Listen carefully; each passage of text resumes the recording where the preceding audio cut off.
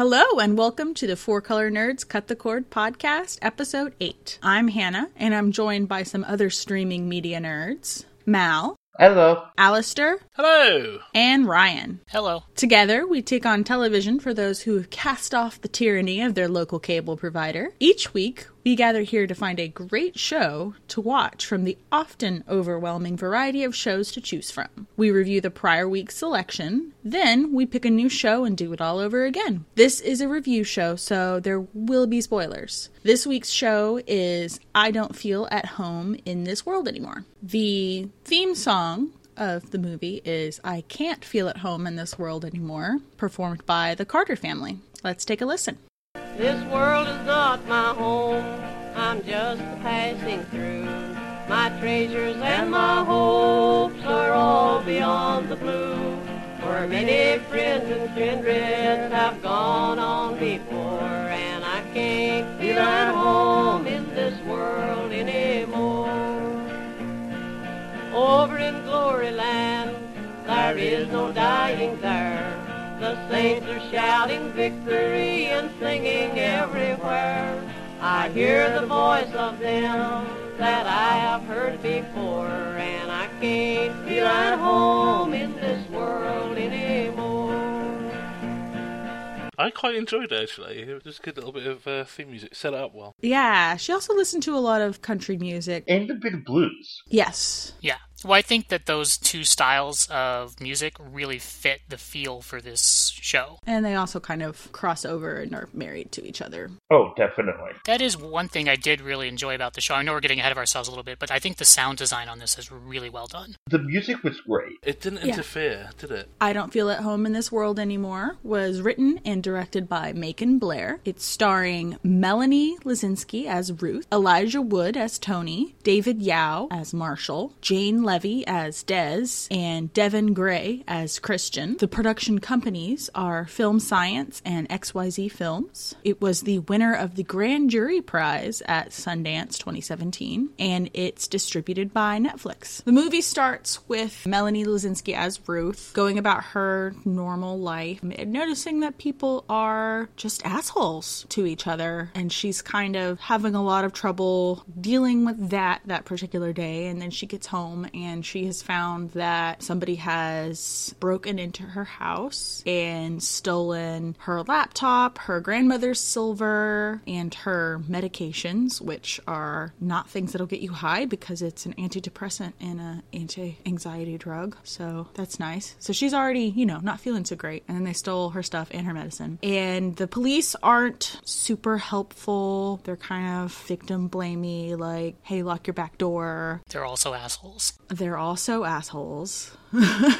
And make serious mistakes in both procedure and the law. A little bit, yeah. Very obvious the detective assigned to her case does not care. And this is kind of a recurring theme. So she's very fed up with things. And she notices Tony, played by Elijah Wood, walking his adorable dog. And she even has a sign in her front yard. It's a little poop with a cross through it. And he just lets his dog poo in her yard. And he's been doing that for quite a while. So she gets pissed off and picks it up, and then she throws it at him, doesn't she? Yes. Yeah, she does. She doesn't hit him. She doesn't hit him. She just kind of throws it in his general direction and is like, pick up after your dog. Ah! She's just kind of flipping out on him, and he's super apologetic. And then when the police are less than helpful, she kind of starts canvassing the neighborhood, asking them questions, and runs into him again. And he's totally like gung-ho, like, oh, I'm going to help you out. Can I break in here really quickly and talk about the way Tony is coded? Because this was my first big problem with this movie, is Tony is so heavily coded as neurodivergent without them actually trying to talk about what that means for him in this situation, that it really made the whole thing rough. I do think you're correct that probably is an issue that he has. To me, it seems like he's undiagnosed because he doesn't use those words either, but the things that he describes seem to reflect that. Do you feel comfortable talking a little bit more about that, Mal? Yeah, full disclosure, I am neurodivergent myself. This will be a little bit biased. I'm on the autism spectrum. Do you also understand neurodivergent to cover other mental differences and mental health issues? Okay. Yes, in the scene where she's in Tony's backyard, where he will flip a switch between ways he views and deals with the world. This is something I see a lot in myself as well as some of my friends who are also on the spectrum. And thankfully it wasn't being played for laughs, but the fact that it just shown and tossed aside. Not even Ruth really remarks about, are you okay? One of my major themes in the way I see this movie is missed opportunity, and this is a big one. If you're going to have a character like this, look at it. Talk about what it means for this character to be in the world. I think he was completely not self-aware. He had no personal sense of irony, and I don't know if that's a sign of autism. Yes. Tony just seems completely unaware of himself in the world. He has no, as I said, self-awareness. And is that a sign of autism? I don't know enough about the subject to comment. In general, and I'm just speaking here as a layperson, and probably Mal can explain it a little better, understanding other people's emotions and your place in social interactions, that's a difficulty. Both lack of insight and what's called maladaptive empathy are both really big features. He understands that people are feeling a certain way, but doesn't respond to it in an appropriate fashion. So that opens up a whole new aspect of this film for me now. Realising that he may be autistic, it completely changes my perception of the character, who I originally thought was this sort of nerdy, sort of bookish guy, really trying to be something he naturally wasn't, which I kind of feel like Elijah Wood is typecast. Has been for about 30 years. Yeah. It's interesting that Tony is one of the characters and the narrative focuses on a female character, and she, I guess it's kind of a throwaway that she's mentally ill, but the neurodivergent one in this case is the buddy and also kind of the romantic interest-ish, maybe? I don't know. There seems to be an intimacy between them, especially at the very last thing. I was thinking as Mal was talking that it kind of turned the trope of the neurodivergent girlfriend/friend. I think it's a subset of the manic pixie dream girl who's just kind of up for anything and launches this kind of adventure kind of thing. And so here we have a female protagonist and her neurodivergent buddy who kind of urges her on to do wild and somewhat nutty things, quote unquote. And to go further with that, just thinking about it from this entirely new aspect for me, there's a whole load of personality disorders in this movie. Oh, yeah. Oh, yes. I mean, sociopathy, narcissism. Yes. Cult-like following. Right. Drug addiction. Yeah. Christian Devin Gray. Christian is the guy who breaks into Ruth's house, it turns out. I guess he's kind of on a major drug bender after getting kicked out of his narcissistic father's house. But he is definitely on that sociopathy spectrum there. Time. I loved his introduction. We're skipping ahead slightly here. When we first see him, and I just thought there's absolutely nothing redeeming about this person. It seemed a little cartoonish in a way. Yeah. He's there and you just see this expression, then you realise what he's doing. Oh, yeah. And, Giving him an upper decker. Yeah, and then we find out later he beats the crap out of that guy in the driveway, and the detective is yelling at Ruth for being so concerned about her quote-unquote little robbery when a guy got beat to death in his driveway. And I think that was the homeowner guy that had confronted That's Christian. right. I think they're definitely linked. One thing, we were talking a little bit about Ruth and her depression. One thing I found really interesting is once they figured out the medicine that was taken from her, they completely kind of dismissed everything she had to say and labeled her as that. Oh, we're going to put you in the crazy box now, and we don't care anything that you say because we know that we can just disregard everything. We can just write you off because you're obviously mentally ill. And then when she got the GPS signal from her laptop, I wanted to start screaming at my TV when they said, all we can do is amend your report. No, you can send a unit over to her house, see that there is a GPS signal, that lets you approach the house where it's at.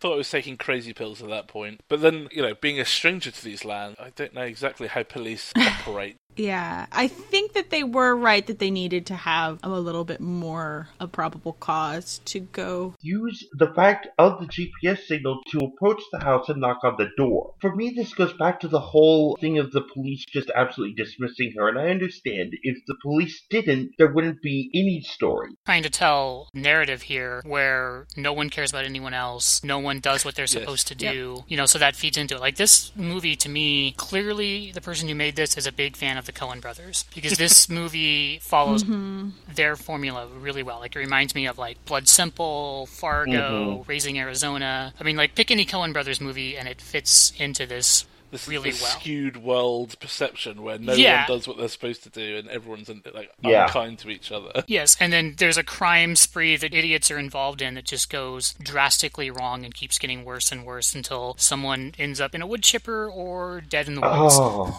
Yeah. What does it say that in the third act the hero is the snake, okay?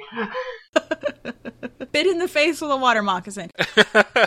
There's a lot of karmic justice and injustice. Like, basically everybody who's very awful ends up dying rather violently. The violence in this movie is completely unapologetic, yet it works. It is. Yeah. I used this before, it's cartoonish. When it happens, it's bloody and graphic and comes out of nowhere. Very shocking, and I feel like it's pretty realistic. Doesn't particularly linger on the gore, and I appreciate that. Like, it happens, like, it's violent and disturbing, but it's not like torture porn or anything like that. It happens and it's part of the story, but I think it gets away with it because it doesn't, as you say, linger. One interesting thing to me is none of the violence in here is really the intent of the people in the scene. It all either happens very quickly as things kind of spiral out of control, and then it just gets worse and worse and worse. With the exception of what happens at the consignment shop. There, he very much was just trying to hurt Ruth when he broke her finger. Well, I mean, Ruth was stealing from him. Yeah. You know? Stealing with him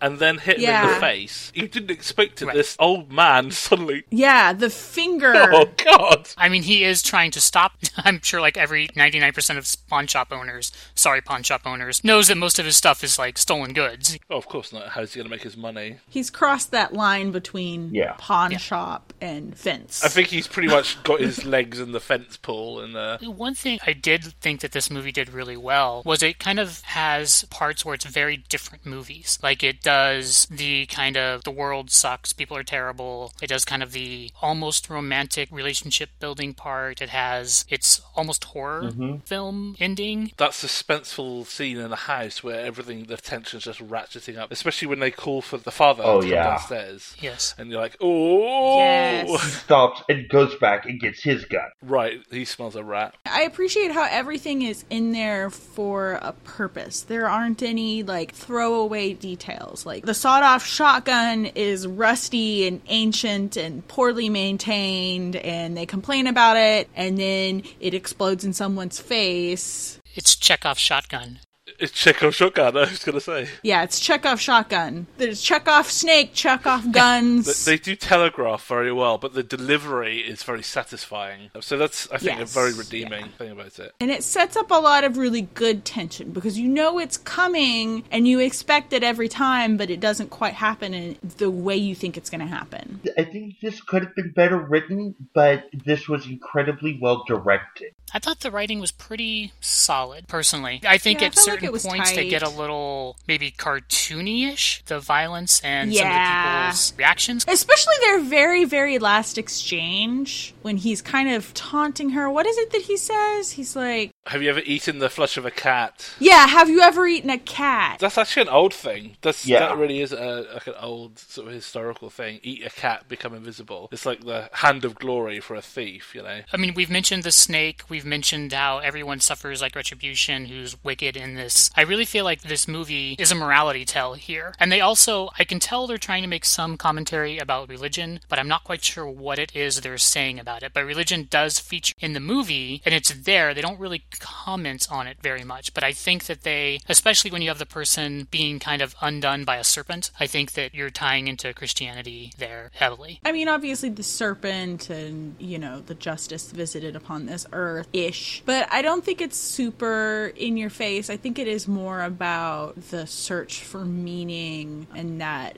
satisfying that existential angst of like, why do bad things happen to good people? Mm-hmm. Why are people so bad? And why are people drawn together to each other? I think there are strong aspects of family that go throughout this film. So we see the woman by herself, lost her only relative, her grandmother. She goes and sees a perfect family, a couple and their child, and you see that aspect of what could be. And then you have this family of thieves. And I was picking up on that. When I first saw them together, I was thinking immediately Fagin from Oliver Twist. Yeah. That came together. And I think character Marshall was very much that sort of Fagin-y aspect, but then it sort of twisted into the Bill Sykes aspect of Oliver Twist. I really felt that strong. And the policeman with his wife, another family breaking up, and the dysfunctional family of Christian's parents, the blonde bimbo and the self-obsessed narcissist, and really interesting ways that all the different ways families come together or break apart, as it seems. One of the sequences that I loved, just for how unreal it is in its reality, was when the security people come in and you're hearing them call out the names of the room, saying it's Claire, and they get to Walden Pond room, and it's like, okay, yeah, we really have just gone that far. What is that one? I did really also appreciate the cinematography and like the camera work in here, and the way that the camera kind of sets up the scenes and what it shows you or doesn't show you. Like, they're very clever with the way they do it. Like, there's a point you mentioned when she goes to the friend's family after she's robbed, and she's spilling her heart out, and you think she's probably talking to the person's mother, and then it cuts to that she's supposed to be reading a bedtime story to the little kid. Yeah. Yes! That was really good. There's a shot that I actually really enjoyed at the end where you kind of see Tony and he's got like the light behind him and they're talking about how he's like, I think they even say he's in a better place now or something like that. And you think like, oh, this is like an angel watching over her. And then it cuts to he's at the barbecue with the sun behind him. I just think that the way they played with that camera work was pretty clever. Yeah, that was really good. And I think that if it had been a male main protagonist, that there would have been some sex, just being honest. I appreciate that there was no waking up in bed next to each other. It was implied at one point, but then they clarified, and it was like what Ryan was saying. It was sort of, they play with you again with that. They sort of suggest it, and then they walk away from it. Fooled you. Yeah, it was good. I think they're building an actual deeper relationship than that, than just a sexual relationship. Like, that may have happened or may come later, but that's not her focus right now. The story itself is the thin end of the wedge, and it's how something critical can change someone's life. And that's, obviously when a story doesn't happen when I'm just going to work and living my life. Something has to catalyze. So just that thing, and you see the ripples throughout the person's life. The thing is, it took me a little too far beyond suspension of disbelief at some point. Yeah. It became this sort of, like, really? Really? Okay. I think it personally lost me in that way when the security guard was clearing the house. Oh, yes. I got just before that, when they pretended to be police, and I'm like, are you kidding me? Okay, here we go. I like the fact that she was honest when she said, yes, I'm talking to them because I was bored. I knew. Obviously, they're not police officers, but this is interesting. Yeah, like it's something that's happening right now. Like, I've known people in situations like that, and they would totally kind of do something like that. I don't know if necessarily, like, sit them down and offer them coffee was what would go on, but there would definitely be a discussion. I feel like the film starts out realistic and then moves gradually more and more towards, you might say cartoon, you might say fable or parable. It moves more and more to the unreal spectrum of things. I actually almost felt voyeuristic because it felt like I was reading somebody's therapy journal. I really think that the writer-director has had something bad happen to them, and this was their catharsis. And I think somebody that's really focused on, like, existentialism in this way, like, I agree with that. Like, maybe, something has happened and they're searching for meaning, and they've gotten there, and they're like, oh, well, I can write an interesting story about it. Well, I succeeded. It's definitely an interesting story. I want to touch on drugs being portrayed in this film, and every time Ruth gets high, she seems to come to these realizations. So the first one is she's getting high with her friend on the sofa, and she realizes in herself that no one's going to help her. This is it. This is how I've got to be now. She says it. She basically spells the baseline of the film in the script. Like, why are people so awful to each other? And I think she comes to that realization she has to take action there. I remember also straight after she gets her finger broken in the fencer's shop,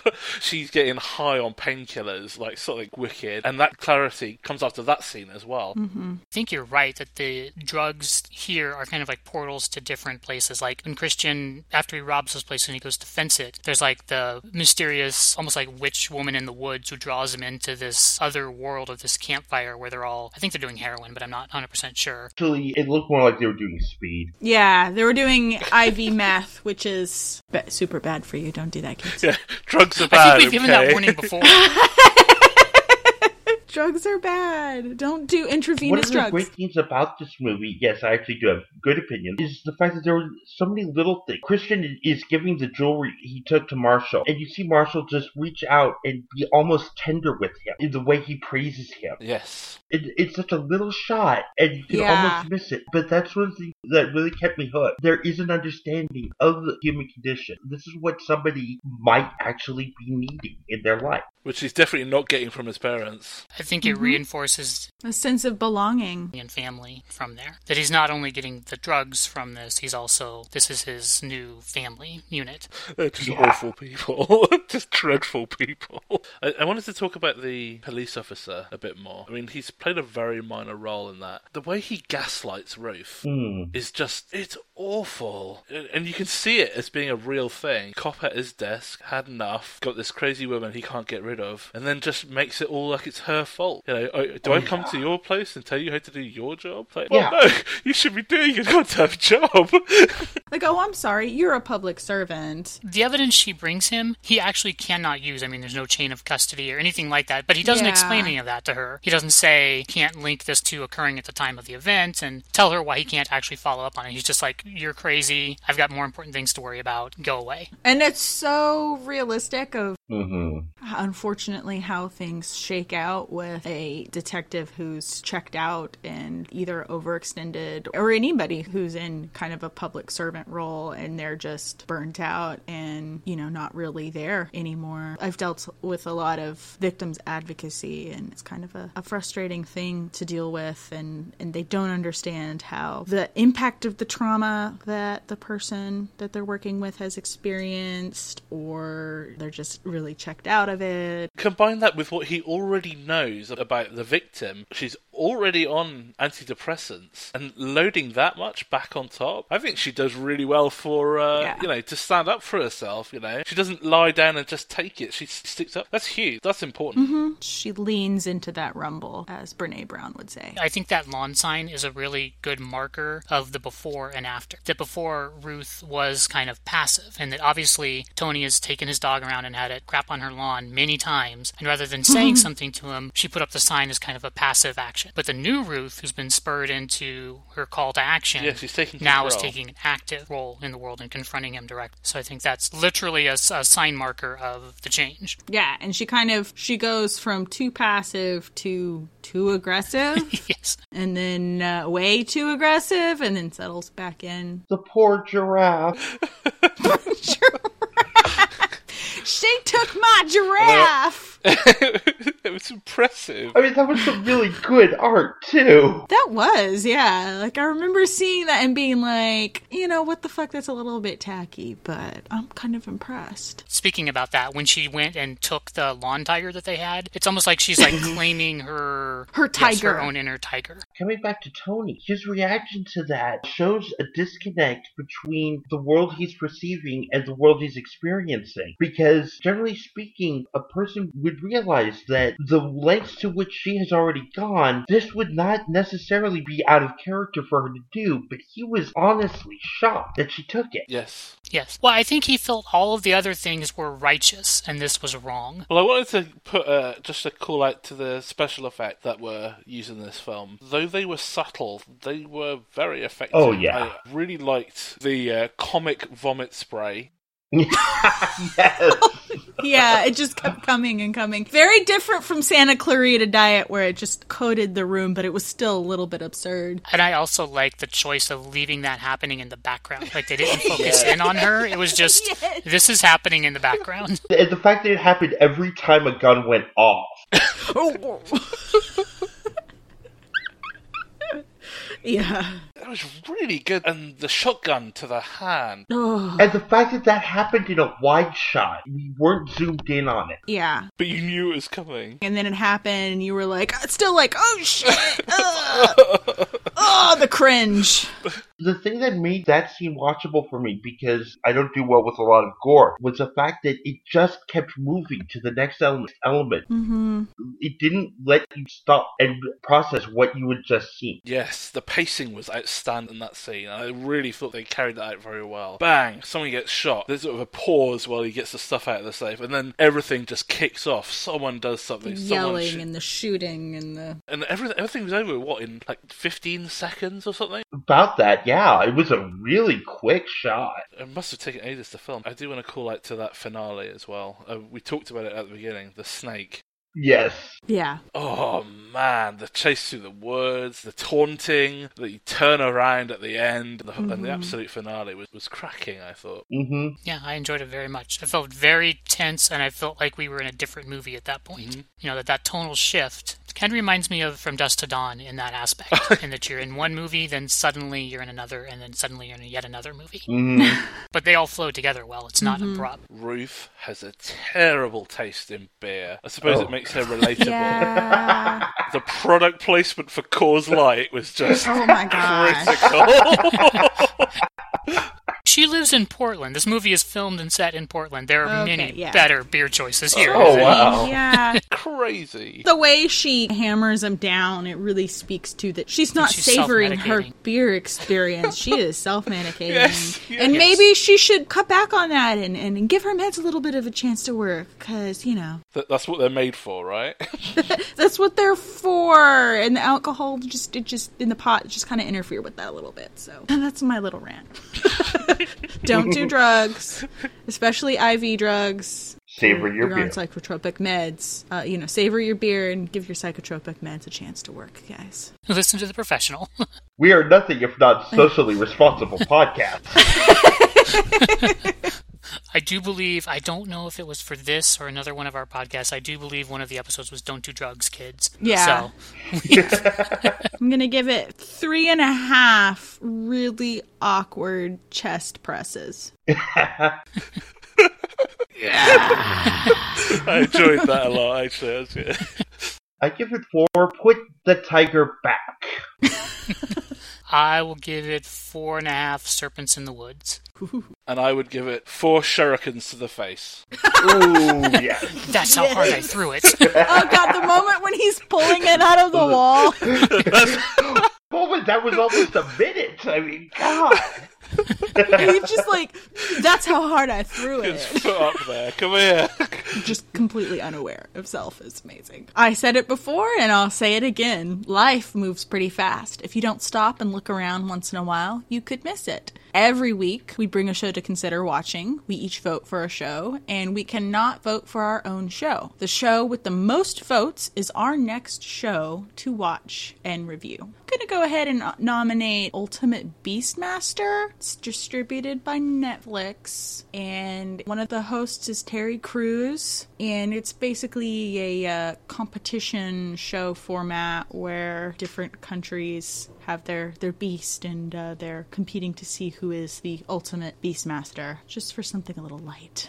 A little lighter, yeah. A little light, yeah. I will nominate Love from Netflix. Season 2 just came out. We would go back and watch Season 1. So this is a kind of romantic comedy that is about two sort of very damaged, seems like a lot of our stuff is, right? Two very damaged people who kind of collide into each other, and then you see their relationship forming. Season 1 is one of my favorite shows. I haven't seen Season 2 yet, but it's awkward, it's funny, it's realistic. It's a Judd Apatow series. It's not as heavily like stoner comedy as a lot of his other stuff is. There are drugs in here, but they're not really presented in a positive light. It's more like, it's almost like these people are in like recovery, sort of. and then going in and out of it. And it's a really good show. It's funny. It's heartfelt. I really enjoyed it. I think we should watch it. I would like to nominate King Cobra on Netflix. It's a docu-dramedy, kind of, about contract dispute and pay equity, murder and arson in the gay porn world, based on very, very real events. And for me, as is my first time, I saw Trevor Noah, Afraid of the Dark, listed as something coming out on Netflix. I really like Trevor Noah. I think he's amazing. He's South African, really smart. Just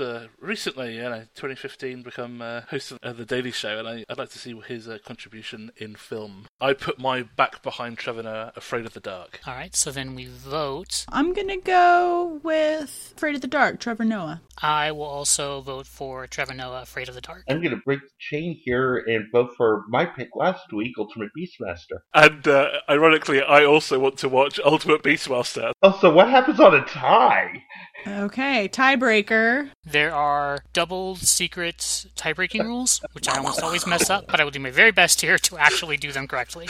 So the way it works is the person who has not had a show picked for the longest amount of time is the person whose show we go with. So not me. So not you, so that would be Alistair, Okay. and his pick was Trevor Noah, Afraid of the Dark. Yes! Okay. I am the victor.